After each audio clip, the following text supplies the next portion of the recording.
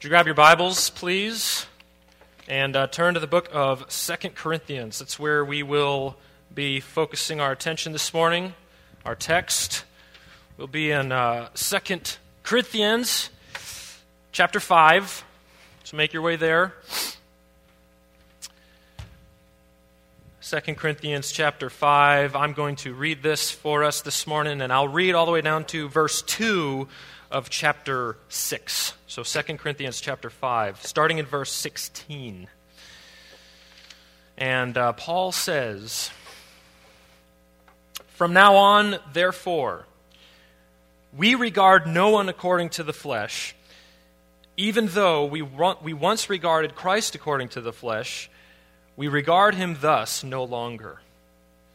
Therefore, if anyone is in Christ, he is a new creation. The old has passed away. Behold, the new has come.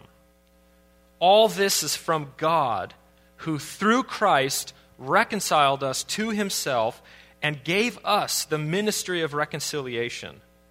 That is, in Christ, God was reconciling the world to himself, not counting their trespasses against them, and entrusting to us the message of reconciliation.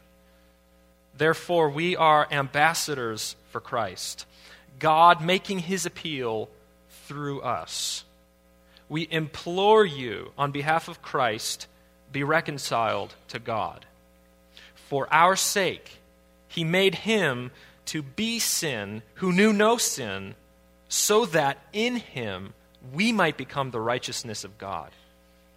Working together with him, then, we appeal to you not to receive the grace of God in vain. For he says, in a favorable time I have listened to you, and in a day of salvation I have helped you. Behold, now is the favorable time. Behold, now is the day of salvation." That's God's word for us this morning. It's our church's annual graduation Sunday, and so this morning we're celebrating our high school grads. I don't know how many churches out there make a real big deal about graduation Sunday, but if you haven't caught the drift yet, we really have orchestrated the entire morning around that event, and we're celebrating our high school graduates. We want to surround them with love and support and encouragement from our church family as they set their eyes to the future. And I wanted to take the opportunity this morning with you to rehearse the gospel story, to refresh ourselves. I want to encourage our graduates next service and everyone else, of course. I want to encourage us to refocus and refresh ourselves in the most important good news in the world. Our culture has suffered greatly from an absolute neglect of the gospel. And this has led to widespread gospel ignorance. Right? It may often appear that the core of the gospel message is completely lost in the culture. And so we're surrounded by a culture and a society that is loaded with crazy misconceptions about what the gospel actually is and what the Christian faith is actually all about. N.T. Wright puts it like this. He's got a new book called Simply Good News, and he says, the Christian faith is presented as good news, yet the idea of seeing the Christian faith as news that is good is itself, ironically, news to many people today. Most people in the Western world think of Christianity as a system, a religious system, or a system of morality. Most people do not think of it as news, a message about something that has happened as a result of which everything is now different. Now, too often, young people go on to reject the Christian faith that they grew up in, but I think that many times, not every time, but many times, what they end up rejecting is actually not the real gospel. Like they may have misunderstood it their whole lives, or they may have never truly gotten it and embraced the real gospel message for what it is. Their faith may have been characterized solely by a code of ethics or a set of rules or a system of morality or a religious system like N.T. Wright was arguing, and that was it for them. And so it was a very exclusive set of rules and very offensive and to outsiders and just doesn't seem to work in our world. And so a few years later it comes around to it and they say, you know what, I really don't want to have anything to do with that anymore. And that they're rejecting is in fact not even the actual true gospel message. It's something else. They're rejecting maybe their legalism or their moralism, which is great. I'll reject that with them, but there's something they've missed. And so young people can grow up, of course, in an environment with faithful gospel proclamation and preaching and living, and they can do that and still not get the gospel completely. We are 100% dependent upon the Holy Spirit's work in our lives to quicken us to saving faith. So our sin and our unbelief are enormous blinders, the Bible would make very clear. Don't underestimate the power of sin and unbelief to blind our eyes from truly seeing the truth, even if it's faithfully proclaimed right in front of us. So, we must be faithful, we must be vigilant in our gospel proclamation. We must be constantly rehearsing these truths as our lives continue to be shaped and reshaped by them. And that is what our passage this morning can help us to do, 2 Corinthians 5. So we're going to look at our passage this morning, and we're going to take a closer look and focus on three major themes. We'll take notice of three big points that we find there. First, we'll look at the gospel applied. Secondly, the gospel advanced. And thirdly, the gospel affirmed. So that's our focus this morning. The gospel applied, the gospel advanced, and the gospel affirmed. So first, the gospel applied. This passage, we have Paul describing a kind of Christianity that sociologists, is a very different kind of Christianity than what sociologists have been saying is happening to religion in our day, right? Where it's more and more getting pushed over to the side. It's getting pushed into the periphery, into the private sphere of life. And instead, Paul is talking about a Christianity that is all-encompassing. Stemming from the influence of the greater culture around us, many of us have fallen victim. We've fallen into the trap of approaching our faith as if it's nothing more than a private religious preference. Many of our young people look at Christianity that way. It's just, that's the case. It's assumed. It is assumed that there's this major chasm between what we choose to believe personally about faith and spirituality, and there's this great wide gulf between that world of our private beliefs and then the rest of the real world, the actual world that we live in. Okay? That's what's happening. There's a fundamental discontinuity. Leslie Newbegin says, most of us who are Christians have been brought up bilingual. For most of our early lives, we've been trained to use a language which claims to make sense of the world without the hypothesis of God. But then for an hour or two a week, we use the other language, the language of the Bible. You see what he's saying there? In other words, we struggle to make the translation. We struggle to take what we're doing right now, to take our time of worship and prayer and our reflection on Scripture, and we struggle to take those things into the whole of our lives. Instead, we so quickly drift right back into the alternative stories of reality, or the alternative ways of living and thinking in this world. And it is that struggle that Paul is concerned about and is addressing the Corinthian church about. Corinth was a big city. Corinth was a trading city. It was a happening place. And there was a lot of immorality in the city. And this church embodied some of the fallen characteristics of its broader society, of its city. They were struggling with the translation. They were struggling to let the good news of Jesus Christ really be the defining story of their whole lives. In other words, they were struggling to apply the gospel. How do we apply the gospel to our lives? What does the gospel applied look like? Paul says that anyone in Christ is a new creation. And the new creation in question refers both to the person concerned and to the new world in which they enter. The world that has now been reconciled to the Creator. Paul says, from now on, we no longer regard anyone according to the flesh. We're looking at the entire world differently now. We ourselves have been swept up by God's grace into this great story of redemption and reconciliation, this ultimate reality. And so we're changed completely, and we see a completely new world. The gospel is the good news about something that has happened, something that God has done and is doing in this world, something that when we truly grasp it, nothing looks the same to us ever again.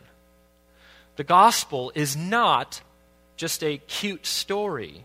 It is not a religious preference that we can just add to our already established lives. It completely takes us over, sweeping, all-encompassing. We're new creations. We approach everything differently now. The way we think about ourselves, the way we think about this world around us, and the way we think about our jobs and our relationships with one another, and marriage and sex and eating and recreation and church, all of it is completely different. We're standing on a completely new foundation, a completely different foundation than the one we were standing on. We've got a new set of lenses through which we see and think differently about absolutely everything.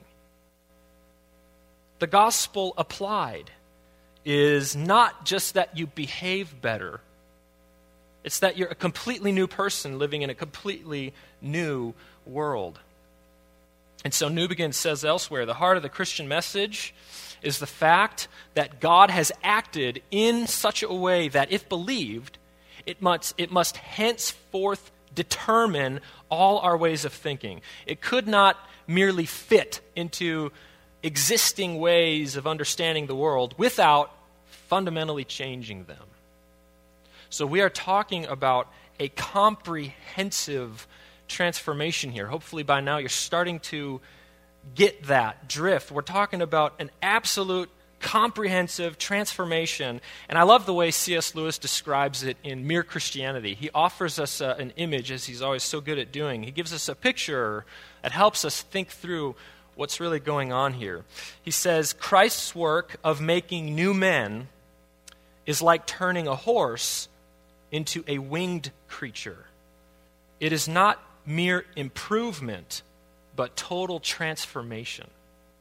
It is a change that goes off in a totally different direction. So gospel application is as radical and extreme and comprehensive as it gets, all-encompassing. Have you experienced this in your life? I wonder if our invitation to have children ask Jesus into their hearts or to have children accept Jesus or what have you, I wonder if our invitation for those things is misleading in some ways. I wonder if it really captures the scope of this kind of transformation and redemption that the Bible is all about. Here's a helpful illustration I read recently to help us think about this. So imagine it's like, well, it goes like this. You and I, we are not integrated, unified, whole persons. We're not.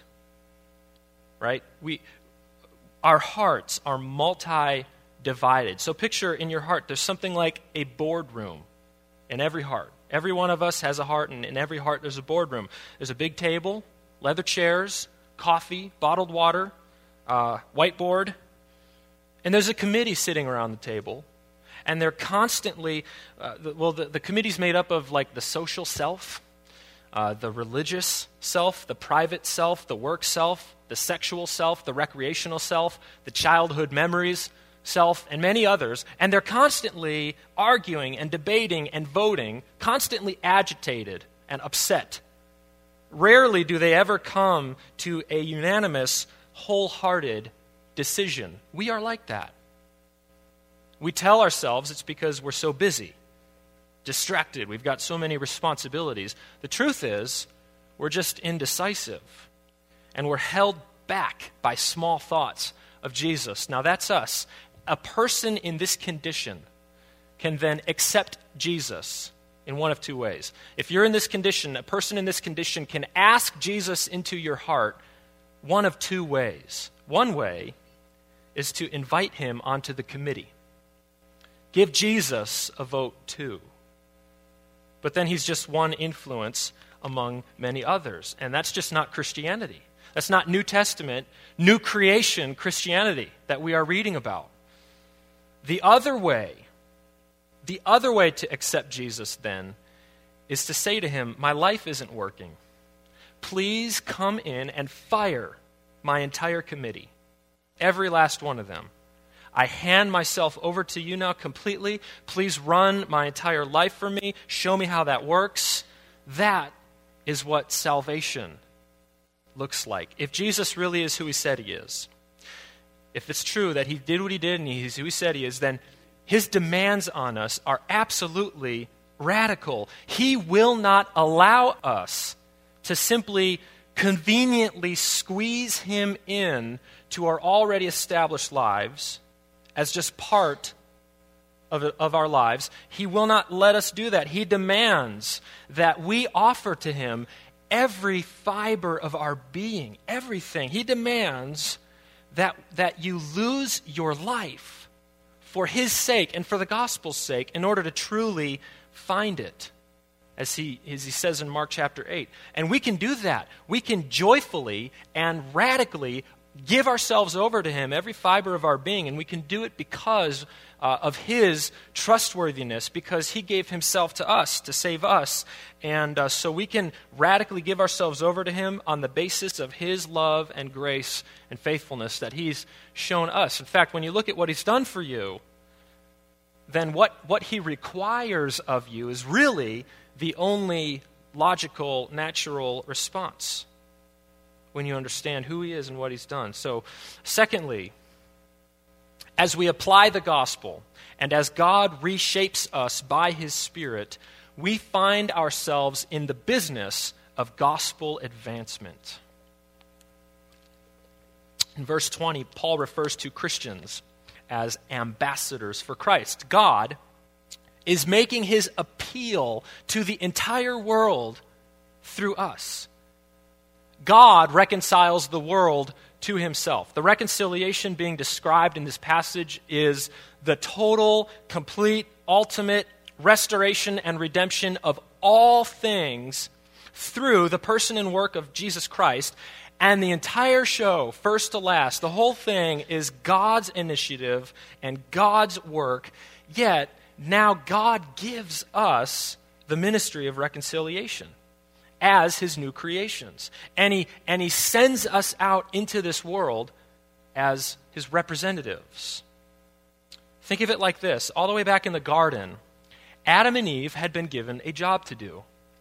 And their work, their mission, their calling involved, of course, relational things. They were to love God and love one another perfectly, but it also included culture building and society building. They were called to push out on the boundaries and the borders of their paradise and push it out into the rest of the world. But as they rebelled, as they pulled themselves away from God, they abandoned their mission. They abandoned their calling as servants of God in the world, and they began to use the world for their own gain. And so what do you see around us today, right now? What do we see in this world? Brokenness, selfishness, darkness, and all of it stems from this rejection of God. And Paul is saying now, it's our job now to turn the entire world back to Jesus Christ. That is the work we ought to be about. So as you think about your role in this, whether it's as a college student or a factory worker or a doctor or a teacher or a social worker or a U.S. Marine or a stay-at-home mom, whatever it is that you do, whatever work you're called to, Paul is urging us to think, now what would it look like to take your life and your work and your occupation and to live it out in the new creation? What would it look like to think about these things under the lordship of Jesus Christ? In that world, everything we do is ministry. Everything we do is an opportunity to proclaim reconciliation. No matter who you are or what you do, every new creation in Christ is also an ambassador for Christ. 19th century Reformed theologian Charles Hodge helps unpack what this means. An ambassador is at once a messenger and a representative. He does not speak in his own name. He does not act on his own authority. What he communicates is not his own opinions or demands, but simply what he has been told or commissioned to say. That's what this is about. The good news that we have been given by God to proclaim is ours to take into this world as his representatives and proclaim it. Unfortunately, though, ours is a culture of hostility and resistance towards this gospel message of reconciliation, the gospel we're called to advance. And so, this requires Christians to be crystal clear on what exactly it is that our message is about. We have to have the ability to know exactly what this message we've been given is, and we need to have the ability to be able to communicate this message winsomely and persuasively. In other words, Christ's ambassadors need to know clearly, precisely what exactly they believe, what exactly this gospel of reconciliation is, and ambassadors need to know why they believe it. Why do you believe it? C.S. Lewis writes that the great difficulty is to get modern audiences to realize that you're actually preaching Christianity solely and simply because you think it to be true. They always suppose you're preaching it because you like it or you think it's good for society or something of that sort. First and foremost, those in whom God is working to redeem are compelled to believe this great story of reconciliation and redemption because they see it as ultimate reality, as the actual, real truth. Jesus really is who he says he is, in other words. He really did what he said he would do. Resurrection is actually real. Forgiveness and salvation are real. We're compelled to believe that Christianity is actually true. And so we're called to account for it in the face of the hostility and resistance of our culture. Christianity is much more than simply a worldview, but it is a worldview. It's a set of answers to the biggest questions of life. It's a belief system that makes sense of ourselves and the world around us. What is justice exactly? Where does it come from? How do we understand it? On what basis can we really fight in any meaningful way for human dignity and human rights? Christianity as a worldview accounts for these things and many more in a way that other worldviews cannot. And ambassadors are called to explain why Christianity makes sense in our world, offering compelling reasons for their belief. Now, atheist Richard Dawkins, in his book, The God Delusion, he writes, Christianity teaches that unquestioned faith is a virtue, that you don't have to make the case for what you believe.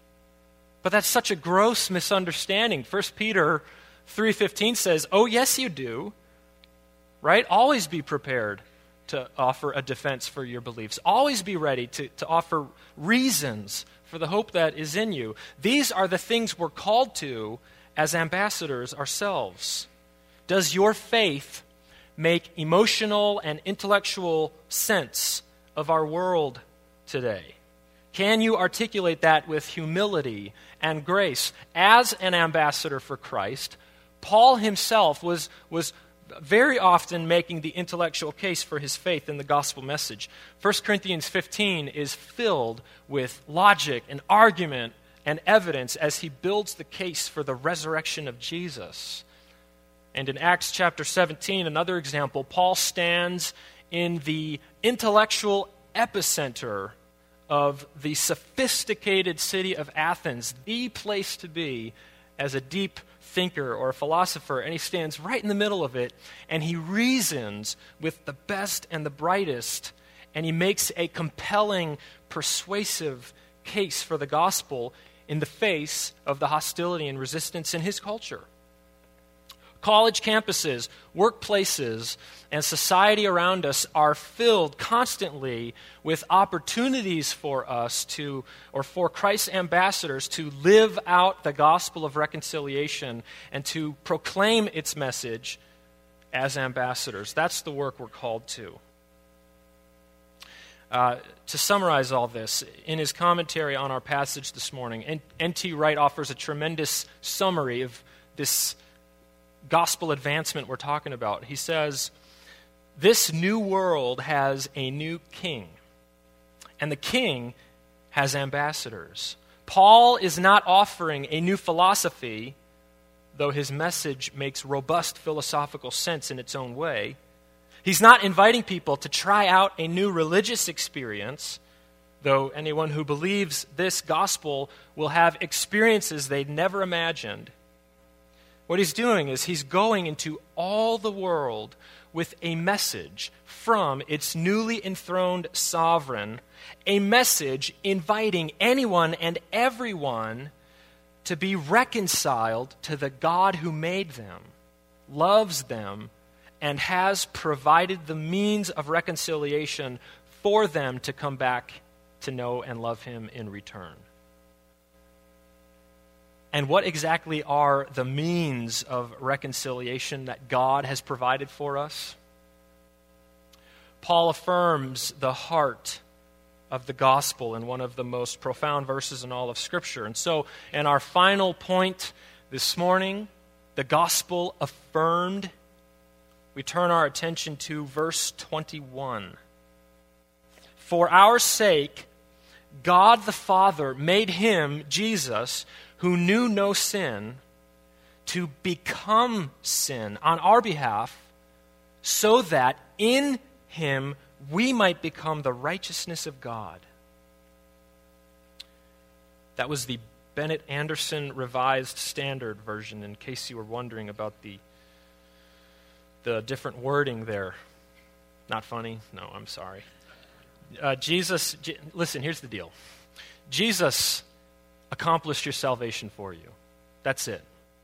But this verse gives us a glimpse into exactly what that means, how he did it. It gives us a picture, a complete yet brief picture of how this work was accomplished. This passage is teaching the idea of substitution. Jesus Christ suffered and died as our substitute in judgment, in our place. And in doing so, in doing this work, he removed the curse of sin and death from us, and he took it on himself as our sin offering. Many people find this teaching offensive. Salvation by substitution is perhaps the sweetest truth in the Christian faith. But for those on the outside, this is a tough pill to swallow many times. For some, it's just an insult. Like, you're telling me that I am literally so incredibly bad that the only way salvation is possible is by the very Son of God dying in my place. It's offensive. It's an insult. For others, it just doesn't make sense. It's maybe confusing. It seems maybe unnecessary at best and just plain cruel at worst. Like, why couldn't God just simply forgive us? Why this crazy, bloodthirsty, I've got to kill my own son thing? Why would his son have to die for that to happen? Why couldn't he said, let there be light, let there be vegetation, let there be this and that? Why couldn't he just say, let there be forgiveness? Why couldn't he just let it go? Why couldn't God just simply be a God of love? The truth is, Jesus had to die because our sinfulness, our rebellion against God is indeed so severe. There is a darkness inside each and every one of us, and we know it. We know it's there, and that cost is so great. Its wages is death, Romans says. So Jesus had to be willing to step into that predicament and to take it into himself in order to rescue us from it, in order to free us from it and offer the forgiveness we need. Now, of course, Jesus didn't become a sinner. The text says he became sin for us. He became a sin offering for us to be judged by God the Father in our place. And as the great old hymn sings, bearing shame and scoffing rude, in my place, condemned he stood, sealing my pardon with his blood. Hallelujah. What a Savior. Now, this can make great sense to us. If we think about this in terms of our experience in this world, our relationships with one another, this can make great sense. If we look at what forgiveness actually is and how it works in our world, we will see that all true forgiveness is really some kind of a substitutionary sacrifice. Whenever there's true forgiveness, there's always a cost. In other words, it's never free. There's always substitution. For example, imagine that your friend accidentally breaks, he's over at your house, and he breaks your very expensive MacBook. The illustration started off as your very expensive lamp. My wife Holly said, that's the lamest illustration I've ever heard. Who has like a prized possession, a lamp that is just so near and dear to their hearts? So we'll turn this into a MacBook. So your friend breaks your MacBook. You paid a good amount of money for it. I mean, those things are expensive, and you got this thing tricked up, and it's like sweet, and now it's broken. It's destroyed forever. That stinks, but you have one of two choices to make now, don't you? At this point in time, you can do one of two things. You can either demand that he pay you back for the loss, fork up the money to replace that MacBook. That's one option. But the other option is you can let it go. You can forgive the debt, but in doing so, you absorb the debt into yourself. If you just let it go, you lose the value of the MacBook. Someone has to pay for the loss, either him or you. And if you forgive, it costs you. That's a sacrifice you make in his place. Now, fundamentally, that's how it works. No matter the severity of the crime, no matter the level or the degree to which forgiveness is needed, on some level, you have to absorb the cost of whatever it is or whoever it is you're forgiving, whether the cost is some amount of money, literally, or whether it is your reputation, a hurt reputation, or if it's your feelings, whatever it is. That's how it works. And Jesus, on the cross, willingly lost his own life and his perfect intimacy with God the Father and absorbed the cost of our sin so that we don't have to. The price has to be paid, see, either by him or us. And because of God's great love, Jesus was willing to do that. Don't you see? If all life-changing love works this way, if all true forgiveness in even our experience works this way, there's some kind of substitutionary sacrifice to some degree or another. If that's how it works, if that's true, then how could God really, truly be a God of love if he doesn't do that for us? If he doesn't himself get personally involved in our suffering and sin? The answer is he couldn't. And there's only one major world religion that claims that he does. Do you see what Jesus has done for you? Have you taken this personally? Personally, here's in his book, The Transforming Power of the Gospel, Jerry Bridges starts to make this personal. Listen to this. Jesus was made to be all that which is abominable and hateful to God, all that which is the object of his holy and just wrath. As our substitute, he was made to be the embodiment of all our rebellion, all our lawlessness, all of our despising of God and his law, all of our big sins and all of our little sins, even all the sins of which we are not aware because of the moral blind spots so many of us have. Yes, Jesus was made to be all of that. For our sake, he was made to be sin. John Stott goes even further in his book, The Cross of Christ. He says, nothing reveals the gravity of sin like the cross. Because ultimately, what sent Jesus there was neither the greed of Judas, nor the envy of the priests, nor the cowardice of Pilate, but our own greed, our own envy and cowardice and other sins. And Christ's resolve in love and mercy was to bear their judgment and so put them away. Stott says it's impossible for us to face Christ's cross with integrity and to not feel ashamed of ourselves. Apathy, selfishness, and complacency blossom everywhere in the world except at the cross. There, these obnoxious weeds shrivel and die. They are seen for the poisonous things they are, because if there was no other way by which the righteous God could righteously forgive our unrighteousness except that he should bear it in himself, it must be serious indeed. It's only when we see this, that stripped of our self-righteousness and our self-satisfaction, we are ready to put our trust in Jesus Christ as the Savior we urgently need. We're talking about the great exchange here. Jesus Christ switched places with us. That's how our salvation was accomplished for us. Salvation by substitution. The gospel affirmed. Stott says sin is basically this. Sin is man substituting himself for God. Salvation is God substituting himself for man. Man puts himself where only God deserves to be. God puts himself where only man deserves to be. Man claims prerogatives that belong to God alone. God accepts penalties that belong to man alone. Salvation, therefore, is not something that is left for you and me to accomplish by our own efforts.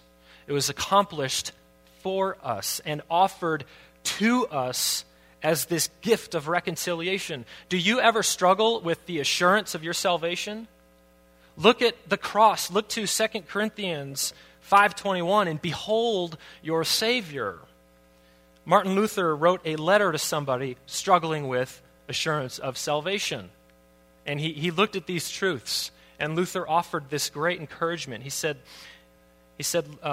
learn to know Christ and him crucified. Learn to sing to him and say, Lord Jesus, you are my righteousness. I am your sin. You took on you what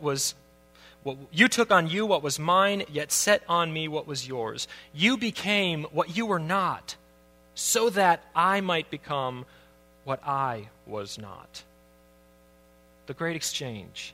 on the cross, Jesus absorbed all of our brokenness, all of our selfishness and sinfulness and rebellion. All of it was placed on Jesus so that we wouldn't have to live in it forever, so that we could be given this new creation. Do you see what Jesus has done for you? Not just what he has spared you from in his suffering and death, but do you see what he's given you in his victory over sin and death itself in this exchange? He became sin so that you and I might become the righteousness of God in him. Do you know what that means? Being the righteousness of God in Christ means that if you stood before God's holy throne right this very second, and if he were to look on you right now in all of your mess, if he were to look on you in all of your embarrassment, in all of your shame, in all of your sin and rebellion and self-absorption, self-centeredness, corruption, and sin, if he were to look on you right now, it means that he would actually see right through all of that, and he would see you. With his eyes, he would see you as the perfect righteousness of his own Son. There wouldn't be a single spot or stain on you, not a single one. Not because you don't have any. We have lots. But because Jesus took them from you, every last one. And the work he did was so powerful. We think so little of it. It was so powerful that he actually accomplished this work of removing every single last spot and stain. And he placed his own perfect righteousness over us so that one day we can live in the new creation forever, free from all sin and suffering. Is this personal for you? Have you tasted something of what we're describing? Have you tasted and experienced the transforming power of this gospel?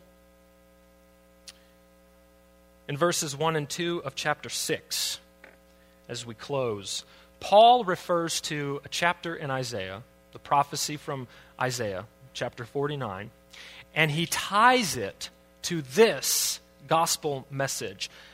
In other words, Isaiah's day of salvation has arrived in the reconciliation of the cross. Paul is essentially urging the Corinthians, and he's urging us, don't take this grace in vain. He's saying, don't play around with your Christianity. Don't play around with this. Don't take it in vain.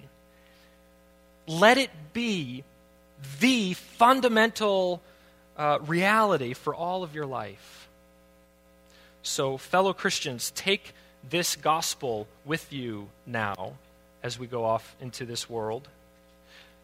Because, behold, now is the day of salvation. It's here. It's him. Would you stand with me as we pray?